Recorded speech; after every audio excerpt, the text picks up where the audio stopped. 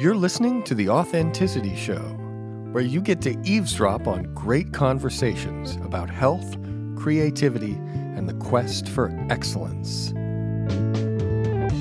Your hosts are Carlos Casados and Sass Purcell. Before we get started, I'd like to remind you to please subscribe to The Authenticity Show wherever you get your podcasts. Find us on social media. That means like us on Facebook, follow us on Instagram, and check out our YouTube page. Our guest today is Jonathan Altfeld. Since 1997, after a successful career in artificial intelligence, Jonathan Altfeld has been offering unique and innovative NLP-based workshops around the globe. One of the things he does is called genius mapping, which is where he figures out how experts in their field do what they do, both from a conscious and an unconscious perspective. So somebody who's remarkably good at something might not necessarily be able to explain how they do it. Part of their competence is unconscious. And through this process called genius mapping, Jonathan Altfeld has figured out how to map that so other people can do it too. It's fantastic. And we get a real hands-on example of this in this episode, where he maps Satch's amazing ability to understand troubled students at the university where he works. It's great. We also get into other NLP-related topics, and it's fascinating the whole way through. So here we go.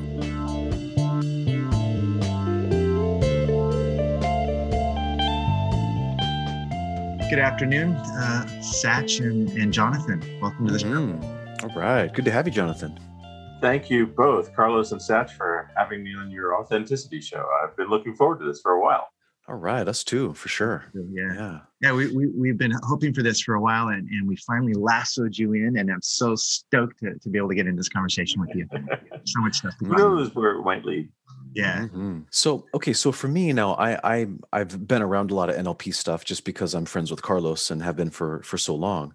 Sure. But I'm not an NLP guy. You know, I'm a novice. I'm not a trained person. So I help a regular schmo understand what this stuff is. So where's a good beginning for how to explain what this genius mapping is, this knowledge engineering stuff? Oh, yeah. Sure. And first of all, I mean, let's all be regular schmoes. Why don't we?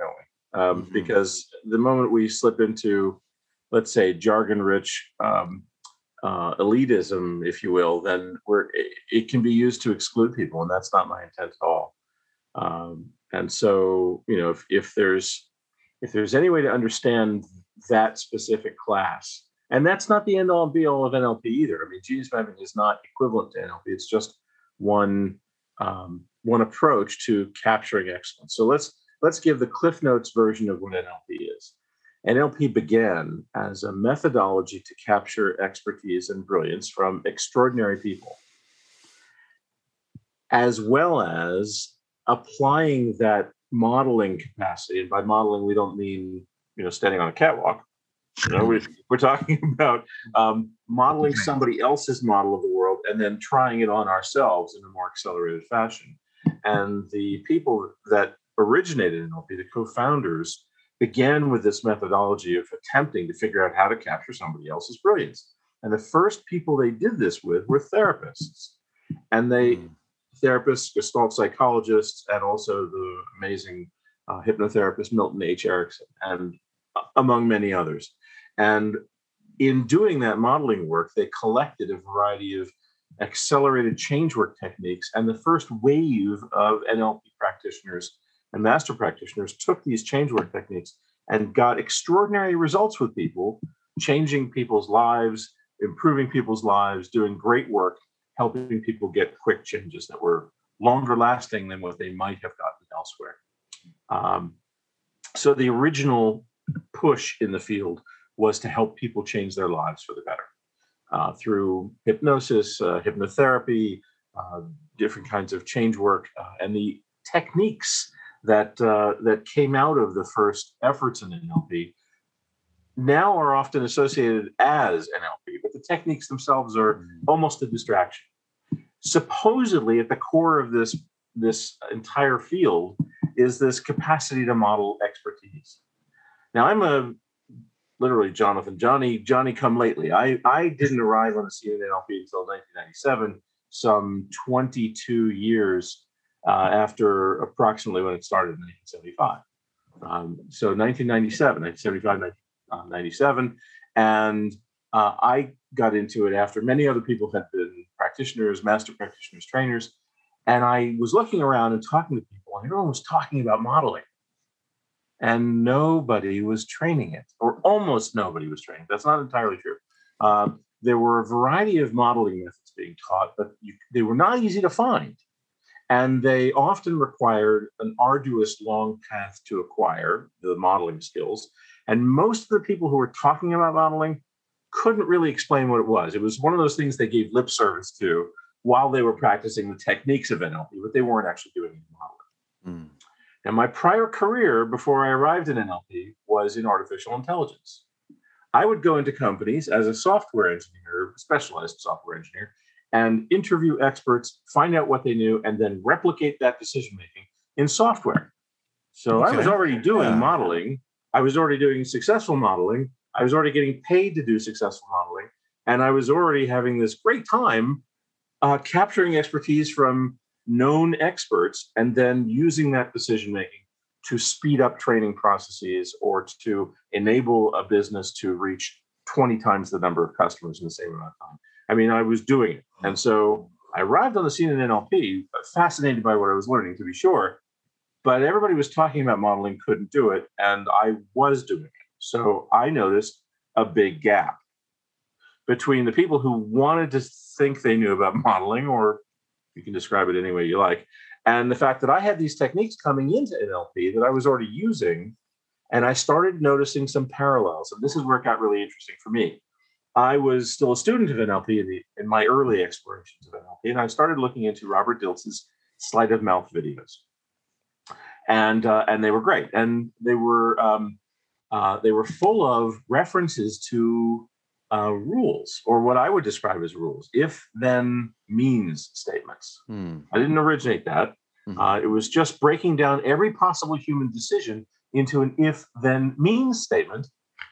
And I realized, wow, I've just spent the last decade becoming a paid expert at if thens, right? Actual expertise of if thens. And I was now seeing parallels between that whole career and the NLP world. And so I thought, what if I were to teach all that stuff from artificial intelligence, specifically a field called knowledge engineering, and teach that to neurolinguistic programmers so that they could actually start doing all the modeling that they were paying lip service to. And lo and behold, it worked. I mean, it really worked. What I did find was difficult was I was having trouble tracking people to longer than 3-day courses for this knowledge engineering class. So I had to do it in a format that was still workable. The pros were more people got to take the knowledge engineering class and learn how to do this stuff. The cons, of course, were that people weren't getting masterful in just 3 days. They were getting just enough to be potentially dangerous, so to speak, with modeling expertise or with doing some coaching work. In other words, mapping beliefs and then being able to change them. And so over the last 20 some odd years has been this journey of evolving that knowledge engineering teaching process. And it's gone through multiple iterations. And things have been added to it and taken away, and now I've renamed it to Genius Mapping. So it's like Genius Mapping is KE 2.0, and it's now a 6-day course, which gets people to much higher functional levels of modeling expertise, and also mapping problems for coaching clients, so that when you deliver an intervention for your client, it is surgical, targeted. I don't know how else to describe it, but it's so extraordinary to be able to, in a paragraph, elicit 3 or 4 beliefs where you can pinpoint exactly the structure of somebody's stuck state, often just by asking a couple of follow-up questions and not pushing an intervention on somebody, just clarifying a couple of things. And then a single one-liner can be enough to totally free someone up to a whole new realm of possibilities. It's wonderful stuff. So Jonathan, I don't know if, yeah, go ahead. I was just going to say, it sounds like this is something that you wouldn't have to have an NLP background to do if you were a psychologist or an HR person who really had enough understanding that you probably could benefit from this, right? I think anybody in any field could benefit from it. I do think people have certain proclivities that will make them capture the material faster than others might. But I think anybody with any background, no prerequisites whatsoever, would do great in the 6-day Genius Mapping course. I can't, looking back, say that was always true about the 3-day version of the course. 3 days was tight. but a 6-day certification course where there's ample time for practice and refinement and personal feedback loops with me where I can tune what people are doing and how they're doing it.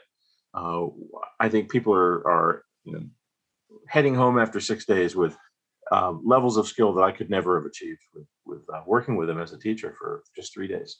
So it's very exciting. It's very cool to be working at this level of refinement. So cool. Another question for you. How do you define modeling for someone who doesn't understand what the hell that is? Like, I know it's psychological modeling is what we're talking about, right? Sure. So you and I, we've been talking on the side about something that was partially completed during your Genius Mapping course. Can I use this as an example? Would that be all right? Yeah, that'd be great. Okay, cool. Thanks. Folks, this isn't planned. It really isn't. I'm just sort of coming up with this stuff on the fly. So I got a couple of examples that come to mind. One of them is, let's start with yours. I guess it was a fellow named Wayne was at the course and had a chance to map some of your networking skills. Right. I know how good you are at networking. I mean, you collect friends like other people collect stamps or coins or what have you. You are great at it. And you've got a series of heuristics, a series of decision-making strategies about what constitutes a potential friend, among other things. What do you do at various times in the development of connection and whatnot? And I'm looking forward to diving into that a little bit further with you as well. If I knew that about you, and let's say I just met you because we were sitting next to each other on an airplane. Mm-hmm. If I knew that about you and we were captive audiences for each other, I could, in 4 or 5 hours, as we headed from one coast to another, sitting next to you, I could get more knowledge about how you do what you do using Genius Mapping than I personally think the vast majority of the rest of the public could ever get from you. Because not only would I be able to capture what you know, that's your conscious knowledge, I would notice gaps and weird patterns in what you don't know, that's the unconscious knowledge. And I've got a whole collection of questions that are designed to look at what I do know, see the gaps, and then ask about those. And so the first round of questions would just be getting you to talk while I'm trying to take notes as quickly as I can. And then I convert that to a series of belief statements that I want to map out. And then I start asking the follow-up questions like, so in this case, if this happens and this happens, that result happens. And that means this for you, right? And you give me a nod or saying, yeah, but also there's this other circumstance. And these little exception comments that start flying out are really interesting to me because it tells me whether there's an alternative choice at that moment or there are additional conditions that you consciously don't keep track of. And I start getting into the unconscious heuristics of your decision making. And the vast majority of the unwatched public out there, so to speak, doesn't know how to do that. And they don't know how to ask in a targeted way what you know but don't know, right? The unconscious stuff. And so all they get from most people is the top 10 lists. You've all read the top 10 lists. I've probably written a couple here and there. So when people are creating content, we often have to write these top 7 or these top 10 places to get ice cream, or the top 7 ways to make your partner smile, or whatever it is. That's what seems to be easily digestible content nowadays. I don't want the top 7 or top 10 lists. I want to start with that, but then I want to start asking for, okay, but what are the unconscious exceptions? So I see it as an incredibly rapid way to get not only what someone knows they know, but also what they don't know they know. And that's deep expertise, because most expertise is really subconscious, because the act of going from pretty good at something to expert at it requires us to sublimate all the detail. Oh, it's still there. We can access it real time when we need to. But having conscious access to it is not something we want to distract our brains by. So we chunk it into a larger and larger chunks that we store deeper and deeper in our subconscious minds. So if, for example, we had a chance to spend time with our buddy James, right? James Tsoukalos, who is brilliant at snooker. Yes. Right. So not only is he consciously gifted with his strategies, but he's also got all the muscle movement, right? He's got all of the unconscious stuff. And so if we wanted to get good at snooker, if you only asked him conscious-oriented type questions like, what should I do next, right? And he'll tell you what he knows you should do. You'll get some knowledge. But if someone used genius mapping and got him to give up some of the unconscious conditions and choices that he makes, we would get significantly better further in our development of those skills in the same amount of time using genius mapping than we would by using primarily conscious methods. So I see it as if someone's good at genius mapping, they can get a fast track to anybody's expertise. That's how I view it. So that sounds great, because how often in life do we say, gosh, if I could just take what that person can do and put it in a bottle. Right, exactly. I could sell it, and I could, and you've got a distillation process for putting it in a bottle, so to speak. Sure. Could we play a little bit, guys? Oh, Let's yeah. play. I was ask you if we could do this. Yeah, play. absolutely. Let's play the whole time. Yeah. So I know Carlos. I'm sure I don't know him as well as I'd like to. And I don't know you very well at all. I've watched and listened to a couple of the, more than a couple of the authenticity shows. And I've been particularly interested with your thespian theatrical background, and would love to ask you, whether it's this or some other area, tell me something you know you're really good at, naturally good at, that you wish you could share with others. Okay. So we're talking about the thespian sort of thing here? Well, it doesn't have to be that. It could be that. It could be something else. I'm just saying that's something of interest to me. Okay. But let's ask you personally, something you know you're naturally good at that you wish you were better at sharing with others. Let's see, something that I know that I'm good at that I wish I could share with others better. Let's see. Oh gosh, I guess. Let's see what comes to mind here. Take your time. So this is an odd question, right? I guess I could go something sort of more concrete or something a little more esoteric. Okay, well, one of the things that I know I'm good at that I do wish I could share with others would be I seem to have a way to be understanding with other people when others aren't, and can usually go into that and help create harmony. And I wish I could package that up and be able to reproduce that, because I don't always know how I do that, and I wish others could do that too. Brilliant. So I don't know the full scope of this skill yet, and I know that if we were to go into in depth and capture most or all of it, it could take anywhere from half an hour to 10 hours. It doesn't sound like it's a vast area of expertise like an entire career would be, but it does sound like there could be quite a number of skills that fold together in there, and or decision strategies and or moods or state management. In any case, I'm going to work with one or two beliefs, and we'll see if we can pull out something that you can share with somebody else. So let me get a clarification on the word understanding. Would you say tolerant or understanding?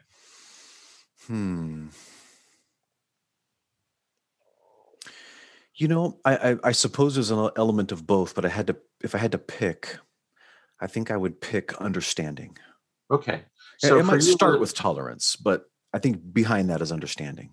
So when you use the word understanding, are you thinking about it as a sense of knowing how and why they're in the circumstance they're in? It's not just avoiding passing judgment. It's more about, I'm just getting a frame right now. Sure, yeah. So it's more about having a sense of what's going on for them so you can communicate to it or with it? Yeah, that seems accurate. Yeah. Cool. That's a great skill. I mean, it's wonderful. Right. So how do you know that you're better at that than others? Are there circumstances where you see other people reacting less elegantly than you are, and you compare it to your own approach is more elegant or more friendly or supportive or understanding? Of course. Sure. Is it typically to identify that as understanding, there would be a comparative in there somewhere? Yeah. I suppose the way I describe what I feel, like if I think of this kind of scenarios like this, I think there's a willingness to go ahead and be understanding long enough to get to where we need to get to. That's great. So multiple things are coming out of this, and I'm starting to get a sense of, I refer to these as clouds or subclouds of processing. We've got areas of processing and thinking that are all related to each other that get us through a circumstance. So one of the things that you just identified is that you have an outcome, which is to get to some result. And the other peers that you would compare or contrast your more understanding approach to theirs, that might be a critical distinction that they don't have, which is they don't have an outcome to get to some deeper level of understanding. And you do. I'd say, that's true. That's true. Right, and so that's one thing. Words, So we'll keep that in mind. We'll put a little pin in it, so to speak, because that's the end point in the cloud process of moving. My construct in genius mapping moves from left to right as a representation of time. So in the beginning of some circumstance, I'm just going to zero in for the moment in one belief. We're just going to operate on one and see if we get the full body nod. Carlos knows all about this one. So we'll see if it plays out. So put me in a circumstance where you know you're being more tolerant. What has to happen for you to be more understanding than someone else might be? Put us in a situation. Okay. What's true about that moment? So, okay. For example, okay, suppose maybe I could just give a kind of a scenario that would kind of capture this. Perfect. Maybe is that good? Okay. The simpler the conditions, the better. Mm-hmm. Suppose I've got a student, right? I work at a university. Suppose I've got a student who's gotten themselves into some kind of mess, some kind of trouble, right? And there is this tendency. There's a natural tendency in education to sort of sum up this person and say, well, either you got it or you don't. Either you understand or you don't understand. And hey, those, sink or swim. If you can make it, awesome. If you don't get it, sorry, that's too bad. We tried to support you, but there's nothing we can do. You're out. Okay. Right? Yeah. And I usually go into those situations with this idea, like to kind of pull out what you helped me uncover just moments ago about having an end goal, is I sort of know that with a little bit more prolonged understanding and openness and willingness for a little while, we will eventually get that person to succeed in discovering whatever it is that they need to discover in order to be successful. Lovely. And it's kind of usually what I'm going for. That might be a kind of a classic scenario, if that helps. Fair enough. So for Carlos, if you're tracking, we just heard one belief and then it fed into two more in sequence. Yeah. All right. So with the third one at the end point of having the student know what they need to know to be successful. Let's come back to the first one, which is if a student comes to you and they're in trouble, that's two conditions, right? Okay. We know there's a tendency for binary judgments from the university setting, but you don't apply those, do you? Okay. Correct. So because you don't apply those, even though you know that's out there, we're going to set it aside because it's not what happens in your head. So if a student comes to you and they're in trouble, are there circumstances where you do nothing, or there are circumstances where you would, your first inclination would be to ask them what they want or something like that? I mean, what would be the action, and are there additional conditions for what you would do first? Let's see. The first thing I do is I go ahead and I connect with them first. Good. It's the first thing I do is I connect with them. And I go ahead and I let them tell me their story, whatever it is, because I can feel that they are afraid of all these judgments that are coming up and that they need to convince me of something. Right. And I go ahead and allow that to just be. Beautiful. Until I get them to a new state. Time out. And the reason I'm asking a timeout, and by the way, I didn't have time to do the full pre-talk, but I tend to interrupt out of respect for your time. Okay. You're the expert. Okay. I deeply respect your expertise, but if I let you go on for a long time, then I'm actually not modeling what I'm aiming to model. I'm getting almost too much information. So what I have is that a student comes to you and they're in trouble. Your first inclination is to connect and get their story. Yeah. Is that true? True. Yeah. What are you seeing, Carlos? Yes. Yes. Yes. Okay. So tell me about the emotional value to you. The emotional value to you, Seth, Okay. in connecting and getting someone's story when they're in trouble. The emotional value. I'm not talking about the next step or what it can enable for you. I'm asking about what do you feel at the moment you choose to get their story and connect with them?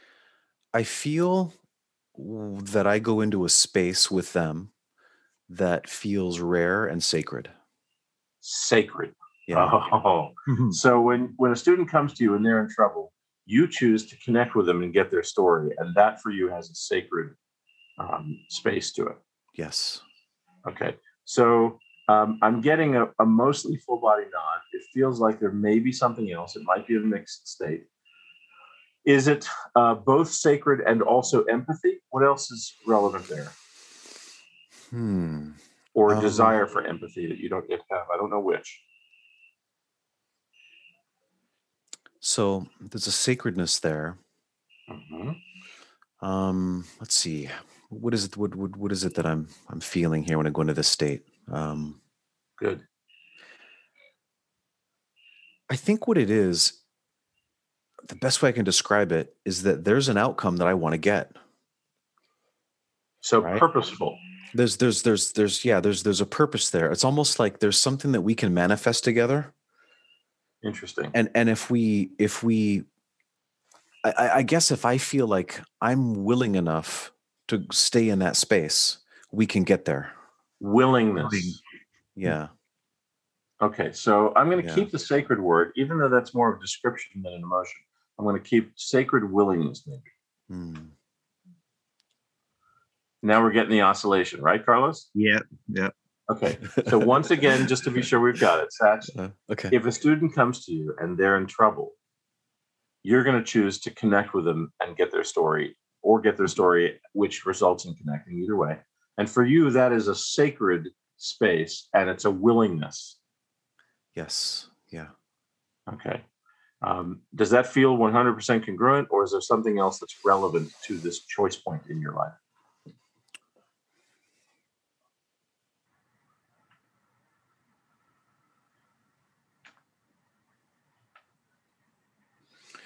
I mean, I would say that's pretty close. I suppose I could dig and see what else comes up, you know? Yeah, I've already got one, and I can run it by you just to see. Sure. But I think it is close. Okay. Like, for example, does this happen with every student that comes to you that's in trouble? Or would it have to be somebody you believe has redeeming value and potential? Or are there rare people that you have just decided that you're just not interested in helping? Okay, I would say it's almost everybody. Almost everybody. Yeah. That there's going to be some rare exceptions, I would say. I mean, even if I know the student's doomed, I'll still try to go into that space and work. That's great. Although I might come to a conclusion that this is a situation that is just way beyond, they have a right to go ahead and make their mistakes sometimes. Got it. You just gave us an unconscious condition that you didn't initially know you had. And I would never have known that you had unless I asked for it. So I'm going to add two conditions to the if side of it.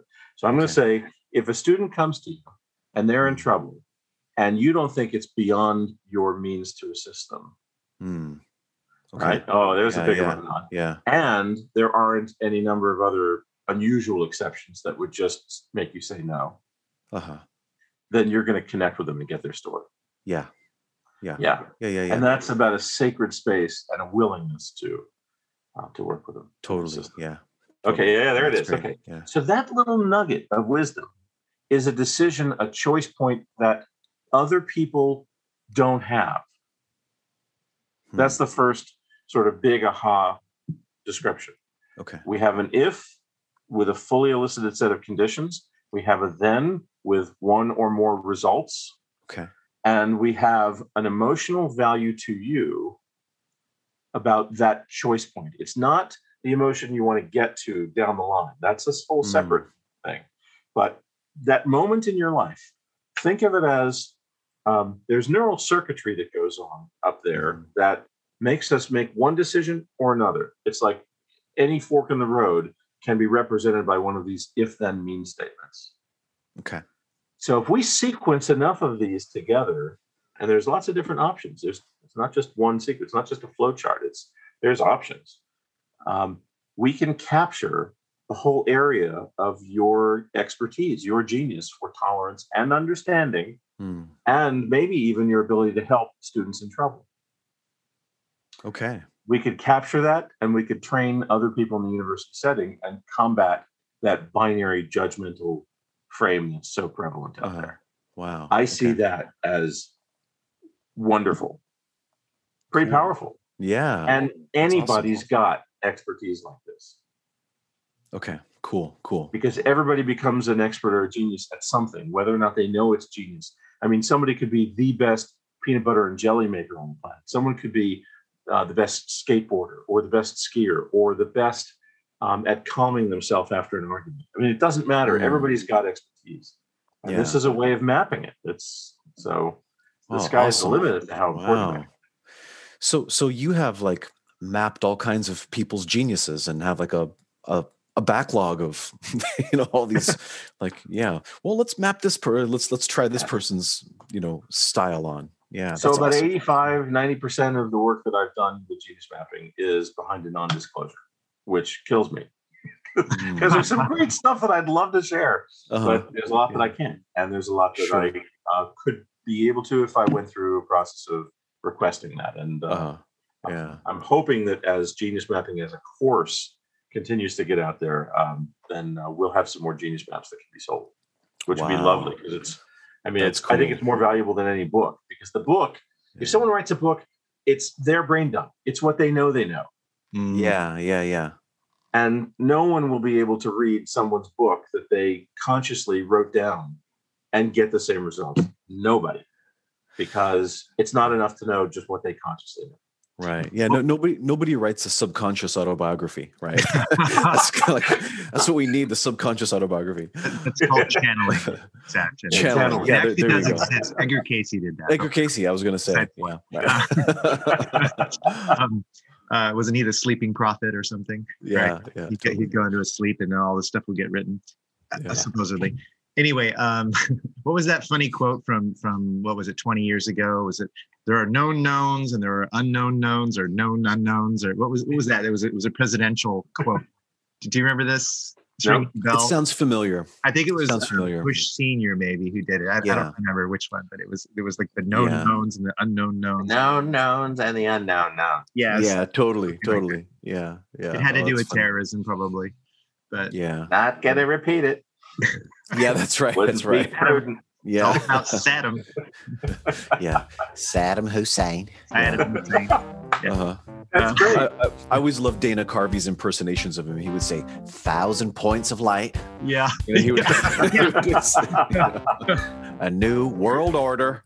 Right. Yeah, that's great. It's funny, the 1,000 points of light thing reminds me of like a Carl Sagan bastardization. Yeah, billions and billions and billions. That kind of Now, Dana Carvey would be a fun person to genius map. Yeah. Oh, you're not kidding! I'd love for that opportunity. That'd be awesome. Wow. That's great.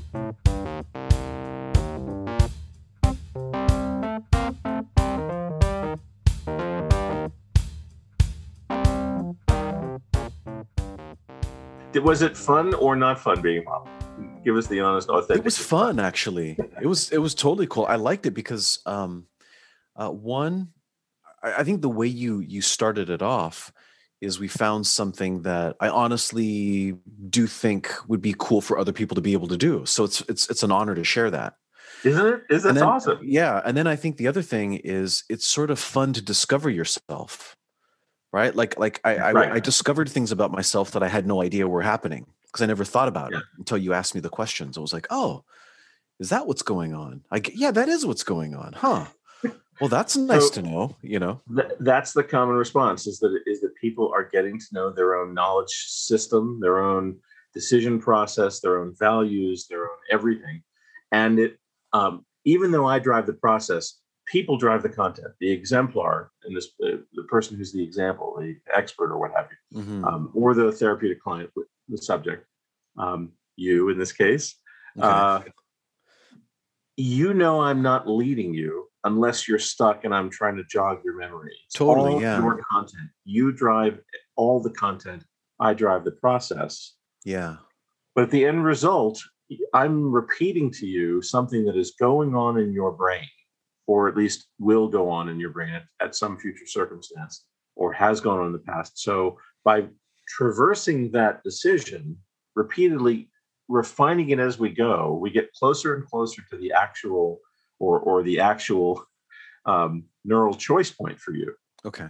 And it feels so good to be understood. Yeah, it does. Yeah. Start giving the full body nod. Yeah. Like initially, if I'm close but not really, I start getting, yeah. Okay. You go then from when this people to, get closer, oh yeah. yeah, exactly. Okay. The whole Yeah, upper body gets into it. Oh, And it feels really good to be validated that way, and to have our totally. process reflected as valuable and useful. And so it's pretty cool. It's a deep process. So here's a question that came to mind from doing this process is you can map somebody's genius, whatever Yes. skill, technique they have, or how they do something. So it sounds like you could also, because you could use a map to get somewhere, or you could use a map to get out of trouble. Yes. So and those are the two primary uses of Genius Map. Okay, so you can do it to find out how somebody's making a mistake and how can they get out of that situation too. And mistake is one definition. Another could be that their therapeutic problem or challenge needs to be mapped so we can use a targeted intervention. Lots of NLP techniques are brilliant and work well, especially if they're well suited to the challenge that's presented. But not every challenge presented necessarily maps well to a specific NLP intervention. In which case, and also, it's also true that in the field of NLP, the quality of practitioners produced over the years has declined sharply. As NLP practitioner training started at around a month or longer, and they keep shrinking, I've kept mine at around 10 days for quite some time. But I know James does more than 20 days of NLP training for a practitioner level. And that's extremely rare. The vast majority of people aren't even doing 70 courses any longer for a practitioner. Okay. So what one trainer produces isn't the same as what another trainer produces. And frankly, most practitioners couldn't do this level of work. So they will, it's like having a whole bunch of new hammers and everything is a different color nail that they can hammer in. Genius mapping is not like that at all. It looks for the structure of someone else's stuck state or problem or difficulty or less elegant behavior or their habit, and it looks at the structure of their habits and why they're still doing them. So it's frequently the case that while a genius mapping student who's working on having one of their own problems mapped, they're halfway through it and they've already solved it. So sometimes it takes a little longer, so it needs to be mapped, and the person who is doing the genius mapping might want to, once they know more about the struck state, they will help with an intervention that's very targeted. But most of the time, people are halfway through the mapping process. They're like, oh my gosh, I never knew I did that for that reason.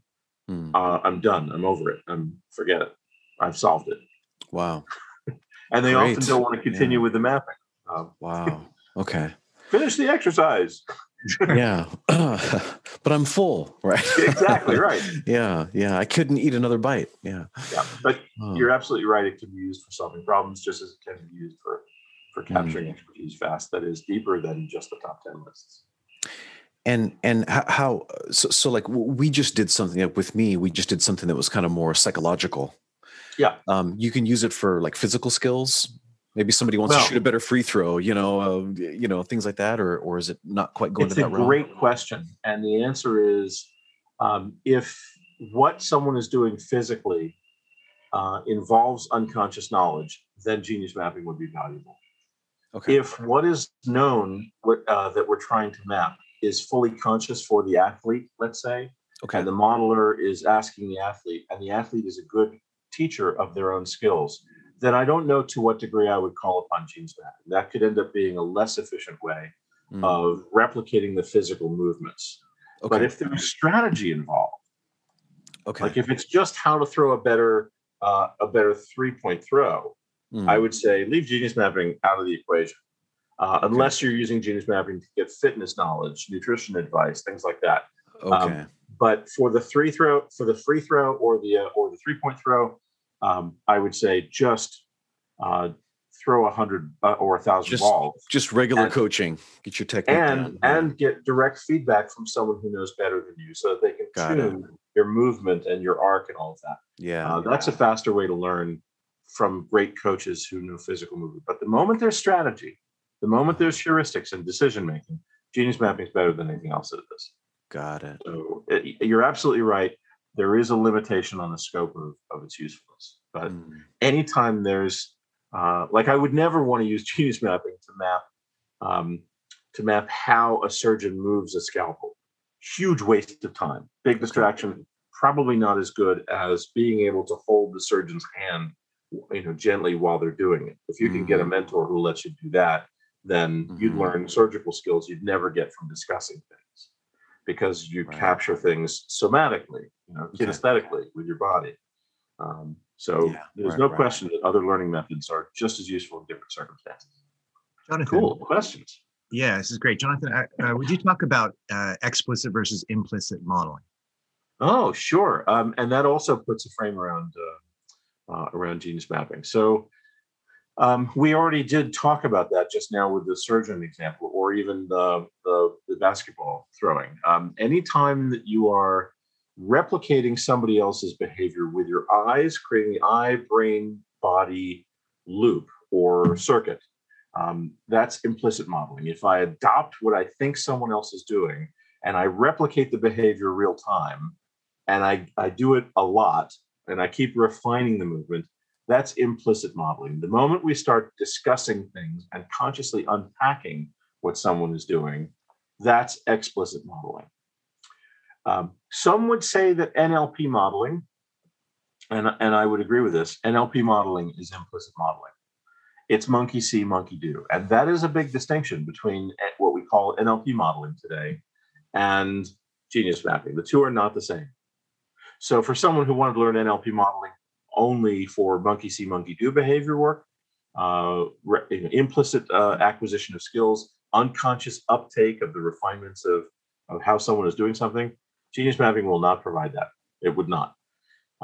However, the moment we get into strategy, the moment we get into the balance between unconscious knowledge and conscious knowledge, that's explicit modeling. And we are bringing to the explicit conscious attention what might have been unconscious before. So in effect, genius mapping does get knowledge from implicit modeling into explicit modeling.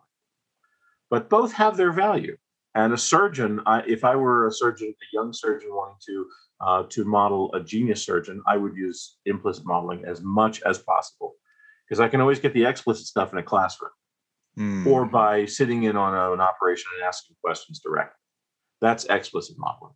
But implicit modeling is of immense value. And just as a picture's worth 1,000 words, physically replicating somebody else's gift is worth 1,000,000 words. If you have enough time to repeat a behavior and keep repeating it with refinement and visual feedback without any kind of conscious chatter going on, that's wonderful. But some skills are suited for that and some are not.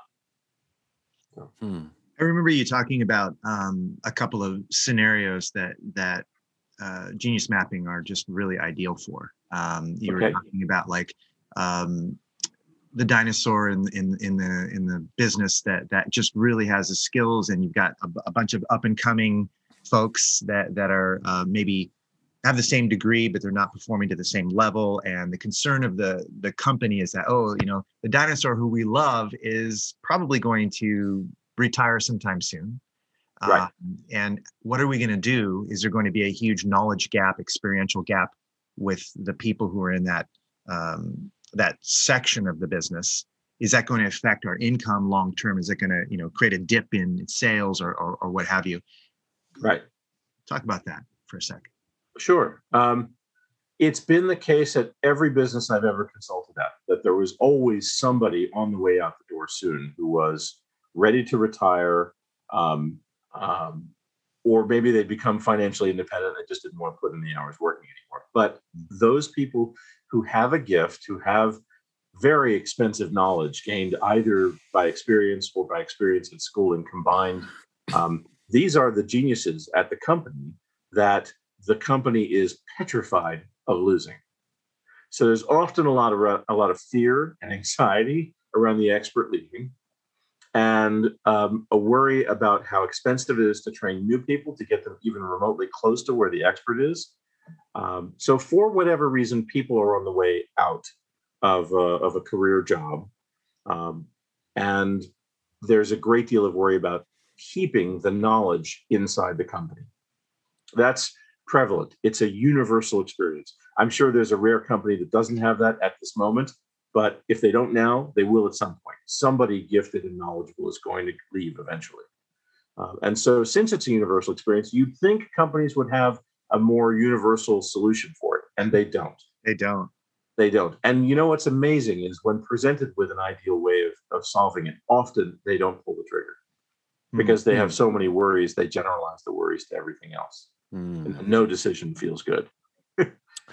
That's also prevalent. Yeah. Wow. So what if someone who's an expert, who's got very expensive knowledge, could have their expertise captured, and that expertise could be trained to new people in less time than traditional ways of interviewing an expert and then training would do. If you present that to an executive, you'd think the smart ones would jump at the opportunity.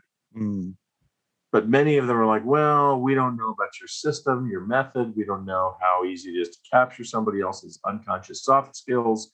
We're just going to try and get past this as best we can, see if we can have somebody shadow the expert for a year or two. What an enormous waste of time and money. Yeah. Yeah, that's a lot of salary. Big mistake. When the person could have learned it in a very short period of time. Well, especially when at the end, according to the process that you teach, they would have a product, either a workbook, a manual, a training course that would be developed that could be washed, rinsed, repeated over and over again in the future. Exactly. Yes. Wow. So I got a question. So we've gotten into the modeling aspect of it, where you extract the data. Right. What's the teaching of that like? Like when you teach another person, is there a similar methodology to how that's done? Well, depends on who you ask. If you asked a knowledge engineer who had not had any NLP training, they would probably revert to what they used to know about education, which was outline, instruction, and hope for the best. PowerPoint. Yes, Yeah, there would be heavy reliance on PowerPoint, which okay. I don't think PowerPoint is evil. I think using it as a crutch is evil. But you can use it as a visual aid and still make the training experiential, and that can be valuable. Yeah. I don't have a problem with PowerPoint if it's used intelligently to augment a dynamic learning experience. There's nothing wrong with having visual aids. The issue is if that becomes the only focus and you repeat the words that are on the, it's like, I'm just going to read this for you because your eyes aren't good enough. I mean, right. That's not training. So So that would be a more typical approach. However, an NLP trained trainer, if they know something about the format method, or if they've got other kinds of educational paradigms for instructing, you can create a dynamic experience that speaks to multiple learners' styles. You can deliver information in a visual format, in an auditory format, in a kinesthetic format.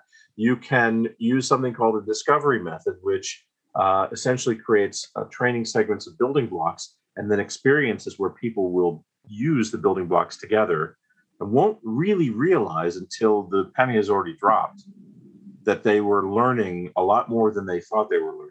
And that they can use and do what they didn't expect that they could do in a shorter period of time.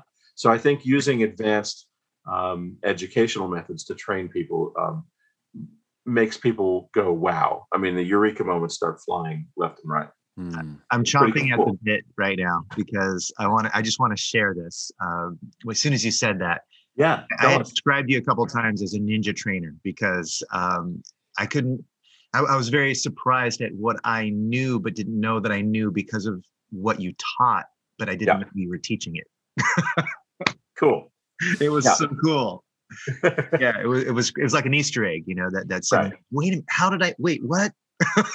It was great. So that's the fun part is when you start getting the oh shit moments It's like, oh my God, I just did what I didn't realize I knew how to do.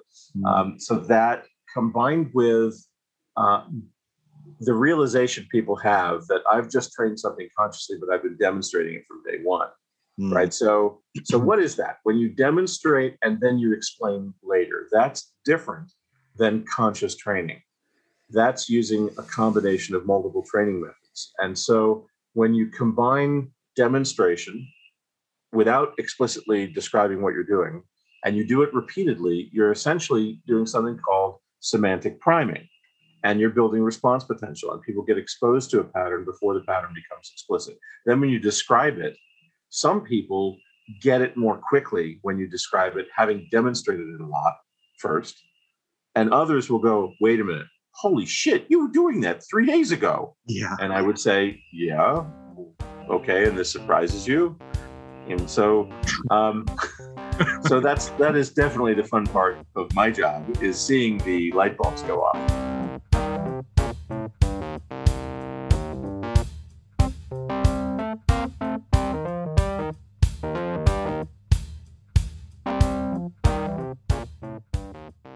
You get this question a lot about NLP being pseudoscience and all of the links that talk about the studies that show that it's a bunch of crap. And I hear this over and over and over again from people. And some of the list of complaints about people who practice NLP are probably valid complaints. It's certainly not universal, but there are people who definitely exemplify those qualities. The snake oil salesman, we've seen it before. I'm kind of curious about how you approach answering that for people who are genuinely interested, but they're kind of feeling a little dismayed by what they've seen online, or what maybe they've gone to the wiki page and seen, whatever that fellow's name is who kind of wants to attack NLP, or they've seen something in a psychology paper that talks about NLP being nonsense or whatever. How do you talk about that, and what have you learned about that? Sure. Well, I think that's an essential component to knowing how the evolution of NLP has failed in certain ways and has succeeded in others. Where do we begin? First of all, there's a premise that NLP is a science, and that right away we should let go of. NLP is not a science. Right. It's a combination of art and science that will escape most attempts to study NLP as if it were a science. However, that's NLP as an entire field. There are aspects of NLP that have been studied and are now leading to reliable treatments of specific things. There's a group called the Research and Recognition Project, which has led to a protocol for treating PTSD. There's an interesting history about this, is that it began, that's correct. It began entirely as an offshoot of NLP, as a specific protocol. It's just like a simplified version of the NLP fast phobia cure. And all of the people on the advisory board were NLP related. I mean, all of them. And they've had grants and they've studied it, and they so far outshine the closest comparative therapy. I think that the best results with a certain type of PTSD that they were studying came from CBT, cognitive behavioral therapy. And these folks could do about 6 hours, and they get, in a very short period of time, it doesn't have to be like months and months. The results they were getting was 100% removal of symptoms. Like they were, you can't use the word cured easily. It can't be bandied about. But the treatment had led to a total reduction in symptoms. And the studies were replicated. They were replicated with the same sex. They were replicated with different genders. And there were multiple grants, multiple studies. And except for those people who could not be convinced to come to all of their sessions, like there were a few people that dropped out of the study because they were too nervous to leave their home for whatever reason. But everybody who completed the sessions got almost total removal or total removal of symptoms that, to my knowledge, have not come back. So we can't call it a cure legally. but we know there's nothing that comes close to eliminating PTSD symptoms. And so, I mean, it's wonderful that now we've got a process that can prevent hundreds or thousands of our veterans from feeling like there's no future, that they have to end their lives. I mean, the number of suicides we can prevent with this thing is staggering. Yeah. And NLP was the source of this treatment plan. It saddens me to no end. I'm not going to let it drift apart quietly. It saddens me that they have whitewashed NLP from the website, because the new board that was hired to help bring this to a larger number of people doesn't think NLP is respected enough and wants this treatment out there. So I understand the reasoning, but I don't like it personally, because of the field getting a bad rap as a result. So specific techniques have efficacy and can be studied and have been studied. There are studies that have not passed muster. Many of the studies that I read that did not pass muster, there was something fundamentally wrong with the training, or not the training, the testing protocol. I thought some of them were tested very badly. So I think there's a wonderful opportunity to test certain techniques in the future. But as a whole, we're not going to call NLP a science, nor should we. It's a blend of art and science. Mm-hmm. And often the difference between getting a great result with a technique is not the technique, it's how good the practitioner is. Do they have sensory acuity skills? Do they have the ability to gain rapport with a client? And how important is that towards gaining a great result? Mm-hmm. Have they done any values or belief work? How strong is the ecology check that they do before and after the intervention? There's a whole long list of these other constellations of skills in terms of how they connect, such that when they do the single technique that's being studied, it's either done shittily, that a word doesn't exist. It's either done in a really poor fashion, or it's done beautifully by someone who's gifted and well-trained. And that can make the difference between something working and not working. It's not NLP that works or doesn't work. It's how good the practitioner is. Let's call it that. So because of that, it's not just a science, and it doesn't fit into a scientific box by itself. You know, as a well said on all of that, Jonathan. Thank you. You know, as I'm an acupuncturist, and cool. so I'm no stranger to having to deal with conflicting research. Yeah, right. It's out there all the time. And here's one thing that I've just noticed over the years is that everybody will say science doesn't back it up until they do. Exactly. And eventually they will, because I've seen it. What do you see in all the research now? Mindfulness, meditation, and all this stuff. You know, stuff that was looked at as evidence doesn't support it. Evidence doesn't support it. Oh, guess what? Evidence supports it now.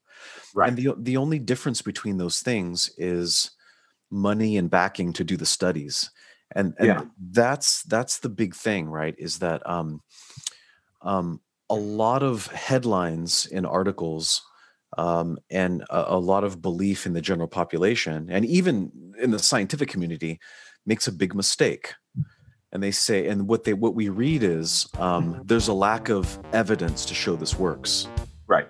And the problem is the absence of evidence is not proof that something doesn't work. It just means there's an absence of evidence. Yeah, right.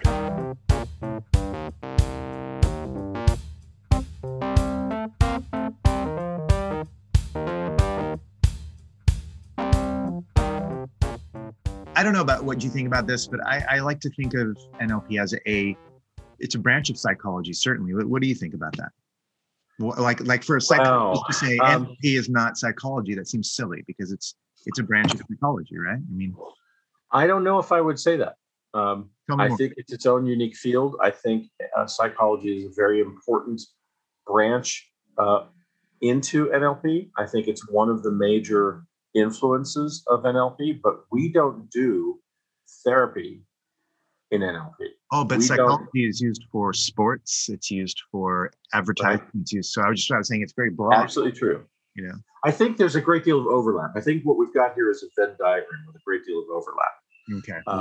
I like to think that same Venn diagram occurs between hypnosis and NLP, although I know that there's some hypnosis folks who think that NLP is a small circle inside of hypnosis. Yeah. You know, and sometimes just to push buttons, I'll say, oh, I thought hypnosis was a little circle inside of NLP. Realistically, I think it's more, you know, one world, we get another world, and and there's overlap between them. Yeah. I think depending upon someone's primary focus, NLP could be a branch of psychology, or it could be just an overlap, or it could be. I think of NLP mostly about as a business tool. I mean, I don't do therapy sessions. I have a number of coaching clients where we occasionally do some belief related work, but I have branded more towards the business aspects of NLP. So I don't get a whole lot of deep therapy calls, although I occasionally get a few, and I won't do that kind of work. I'm just not interested in it. Mm-hmm. Yeah, I think certainly there's a lot of overlap with psychology, but NLP is too vague and big a field now. I mean, you've got this modeling technology at the core, which has created these little fiefdoms, areas of study where people have captured expertise, and then they're now training that expertise back out to others. Is that expertise that NLP has captured now NLP? I don't know. NLP is not the applications of NLP, as James likes to say. Yeah. Right, exactly. If it were, then NLP would eventually encompass everything, which is not fair or real. So, yeah. It's a meta discipline. Yeah, exactly. It is a meta discipline. That's a great way of describing it. So that's James again. Thanks, James. Yeah. Thanks, James. And so yeah, I think I don't know if I'd call it a branch. My father is a general psychologist, and we've had some lengthy conversations about the overlaps between them. One distinct difference between NLP and the field of psychology is that psychology uses at its core a concept of the personality as a unique entity, according to my dad anyway. And we don't really describe it in those words with NLP. We're more bottom-up sort of an approach. If you're specifically using NLP, as opposed to some of the other techniques, like if you're using tapping or you're using DHE, which is very top-down, NLP is very bottom-up. In other words, you go to the small chunk, you figure out what the map is, and you figure out where to target an intervention, and you use as appropriate or applicable an intervention as you can that's suitable for each of the things that you're doing. And over time, you hit enough of these little patterns that are problematic, and somebody's problem is solved long term. If you are good at what you do and you have all the appropriate ecology checks, then the change sticks. If you're approaching it from a psychology perspective, you'd want to deal with the personality. Maybe you would want to look at what's wrong. The field of psychology historically has looked at what's wrong, whereas with NLP, we're primarily looking at what is optimal or right, what would be best. We're looking for solution states, and then only studying the problem minimally to create a break state or a pattern interrupt that can then lead into the better behavior or better results. So I would say we are more solution oriented than the general field of psychology is. So they want to deal with the problem. We don't. We want to wire around the problem as quickly as possible. Interesting. Yeah, I guess when I think of psychology at large, I think of it as a study of human nature. Not that works, sure. And then like specific therapeutic methods like Gestalt therapy or the marriage and family therapy model. Those are models for how to approach helping people. But I also think about it in terms of how it emerged from the psychology department of UC Santa Cruz, right? But of course John Grinder was a linguist, the teacher and all that kind of stuff. But certainly the other two, Pucelik and Bandler were in the psych department doing hypnosis and having fun exploring ideas and stuff. I don't know. It just it's just kind of an idea I've been going with. Is this idea that it's just a big topic, and that it doesn't seem to be right thinking or good, a very discerning kind of comment to act like NLP doesn't belong and it's this pariah or something like that, when it's just it's another set of approaches. It's another whole. You may be right. It may be that I'm replaying thinking that I've acquired just by being in NLP circles, which is that we haven't really wanted to belong, so to speak. And I'm speaking we collectively, which may or may not be accurate. Well, I'm just thinking about all those funny but kind of harsh jokes about Psycho the Rapists and things like that. Oh, right. I mean, sure. It's like that's from very early on. Yeah, that didn't really help things. No, it did not help things at all. It did not. Oh my gosh. Well, the way I look at it is, every professional practice has its own frames of reference and models that they use. Sure. And it's just a question of deciding what can be incorporated into your scope of practice. So like in occupational therapy, we have all kinds of psychological models. We have all, the sensory integration frame of reference. We have like a biomechanical frame of reference. There's all these different models and ways that we use to organize the way we gather data and the way we, approach treatment. Mm-hmm. It seems to me that what we're talking about, like NLP, could easily just simply be a frame of reference that psychology could use. It could easily be a frame of reference that business could use. You know what I mean? And it just depends on like, okay, so if we took an NLP frame of reference and how we approach clients, it would look like this. Beautiful. This is really resonating. Yeah. Yeah. And so, and really what that just comes down to is each profession looking at research and things like that and deciding what they want to incorporate. It's kind of like saying that is acupuncture medicine? Well, it's certainly a treatment, right? Mm-hmm. Could I call it Western medicine? No, I couldn't. But we could see someday in the future how there could be an acupuncture model that could work in a hospital for certain kinds of conditions. And there are places where it does that. So It really is about models of practice coming together and people having their scope in terms of what they do. So I could see that eventually happening. Well, I mean, you would think with so many anecdotal stories of people who needed to go to a doctor, went to an acupuncturist, and then didn't need to go to a doctor, you would think that would eventually sink into the minds of the populace that, oh, this is a valid treatment for so many things. Mm-hmm. Yeah.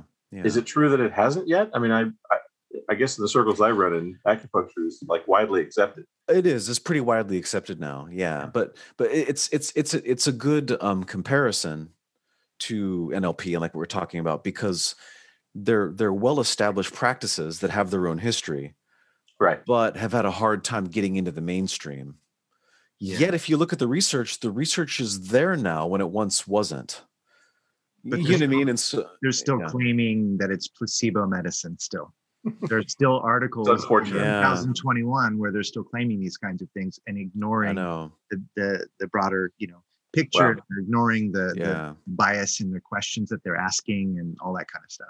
Yeah. It's funny how all that is, but but it just seems to me that like, NLP and hypnosis and all that, if we just look at them as they're just styles or models, it's like saying, well, jazz is real music and rock isn't. We're like, well, wait a minute.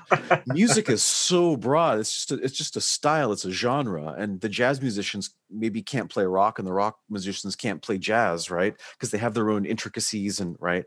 But, still it could be a pretty good concert, Yeah, get them all together. It's, pretty good. They're all music, So sure. I don't know. Yeah. One of the really, just to change the subject a little bit, one of the things that is a real gift in Jonathan's class that you don't expect, it's kind of like a bonus, I guess, from going into his course, is that all these celebrities join in the class, and it's amazing how. Oh, it's cool. Like Clinton. Celebrities. Yeah, celebrities. They just sort of join into your class. They just kind of channel through your personage, Here we go. It's pretty amazing. Jonathan's is pretty damn good at it too. So impersonation is what we're talking about, right? Yeah, really good. All right. I heard Satch do a few. Oh, well, let's put a show together. But you're the distinguished guest, so I mean, what would Clinton say about something like this? That's crazy. I honestly don't know what he would say, but as I think about it, he might go political on us. Awesome. That's great. I like it. It always surprises you. You're in the middle of class and you all of a sudden suddenly the voice. Yeah. Oh, that's great. I want to thank you guys for having me on. Yeah. Thank you, Arnold. This has been such a pleasure. Great. Let's talk about a pattern interrupt. That's perfect. Yeah. Right? So, oh my goodness. Walking along. So, Jonathan, maybe you could take a moment and if anybody's interested in finding out more about what you do, your trainings, how do they maybe talk about your website, how often you do trainings and what that's like? And Sure. I would say that now that we're in COVID times, all bets are off. I mean, I essentially have moved to a more of a coaching model along with the intention to do more online training. So that's coming together. I've got 2 genius mapping courses, online genius mapping courses. So it's the equivalent of 6 days, but multiple, like around 20 or more 3-hour sessions, whatever is needed to get people to the same level of skill. I honestly don't know how well it's going to work online compared to in person. Now, that uncertainty is not really uncertainty. It's more like I don't yet know precisely what I'm going to need to do to create the same level of result, but I'm committed to it. So we'll have an online Blackboard, we'll have the Zoom room, we'll breakout groups, and people will still be able to do modeling of each other. So I think it's going to go just fine. I just haven't done it online yet. So that's one thing. There's a new website for that called www.geniusmapping.com. And for all of my other offerings and also home study stuff, there is just my last name, which is altfeld.com. I know that's not a great URL, but ALTF as in Frank, ELD.com. And so as I offer other things like there's some upcoming smaller webinars that will feature Carlos and maybe a few other people. I'm planning on doing more of the genius mapping that we did with you, Satch, earlier in the session. All right. So yeah, some interesting online stuff coming up. Yeah. Well, hey, you have permission to map me out there, with what we just did. So, free reign, public domain. Cool. Yeah. Well, thank you. I appreciate that. So normally, if people are worried about having their personal stuff mapped and then shared, I have an honor code rule in all the courses that I run, the Genius Mapping courses, where the exemplar who's being mapped, they own all the rights to whatever is being mapped. So that's cool. At least during the course duration, everything that is mapped belongs to the person from whom it was mapped. Okay. There are different deals available to people once they're genius mappers out there in the real world, depending upon how they're being paid. But at the course, each person owns their own expertise. That's so nice. I appreciate the opportunity. I'll take that one little. You had this wonderful little belief that I'm going to share after we've done this. I'll wait until you post the Authenticity Show links, and I'll say, "Hey, and here's something that we got from Satch. It's awesome." All right. Yeah. Cool. Yeah. Yeah. Very cool. And by the way, Satch is loaded with stuff. I mean, there's just I believe it. Layers and layers. Yeah. It's infinite. He's loaded with good stuff. I'm an onion. Yeah. Layers. Just keep peeling me. Yeah. And I'll make you cry sometimes. Yeah. You're so pungent. I know. I'm a little pungent. But you're bringing me to tears. Yeah. Hey, by the way, Jonathan, your website looks fantastic. I love the color schemes. I love thank you. design work that Cassie did to make it amazing. It's great. Yeah. Much appreciated. I'm grateful for everything. So thank you both for hosting this amazing show and for inviting me on. It's such a pleasure to talk to you both. Pleasure. All right. Likewise. It's good to have you.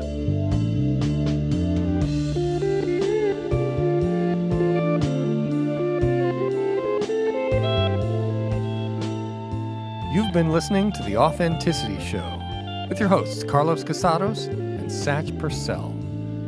Very special thanks to our guest today, Jonathan Altfeld. If you want to find out more about Jonathan Altfeld, you can go to altfeld.com, altfeld.com. My name is Oliver Altine. I produce the show. I also wrote our theme song, which you're listening to right now. If you're interested, this is a song called Wedding Bells for the Dead, and you can find it on an album of mine called Obsidian Kite. Please subscribe to The Authenticity Show wherever you get your podcasts and find us on social media. That means like us on Facebook, follow us on Instagram, check out our YouTube page, and you can find our website at authenticityshow.com. Thanks for listening, and have an authentic day.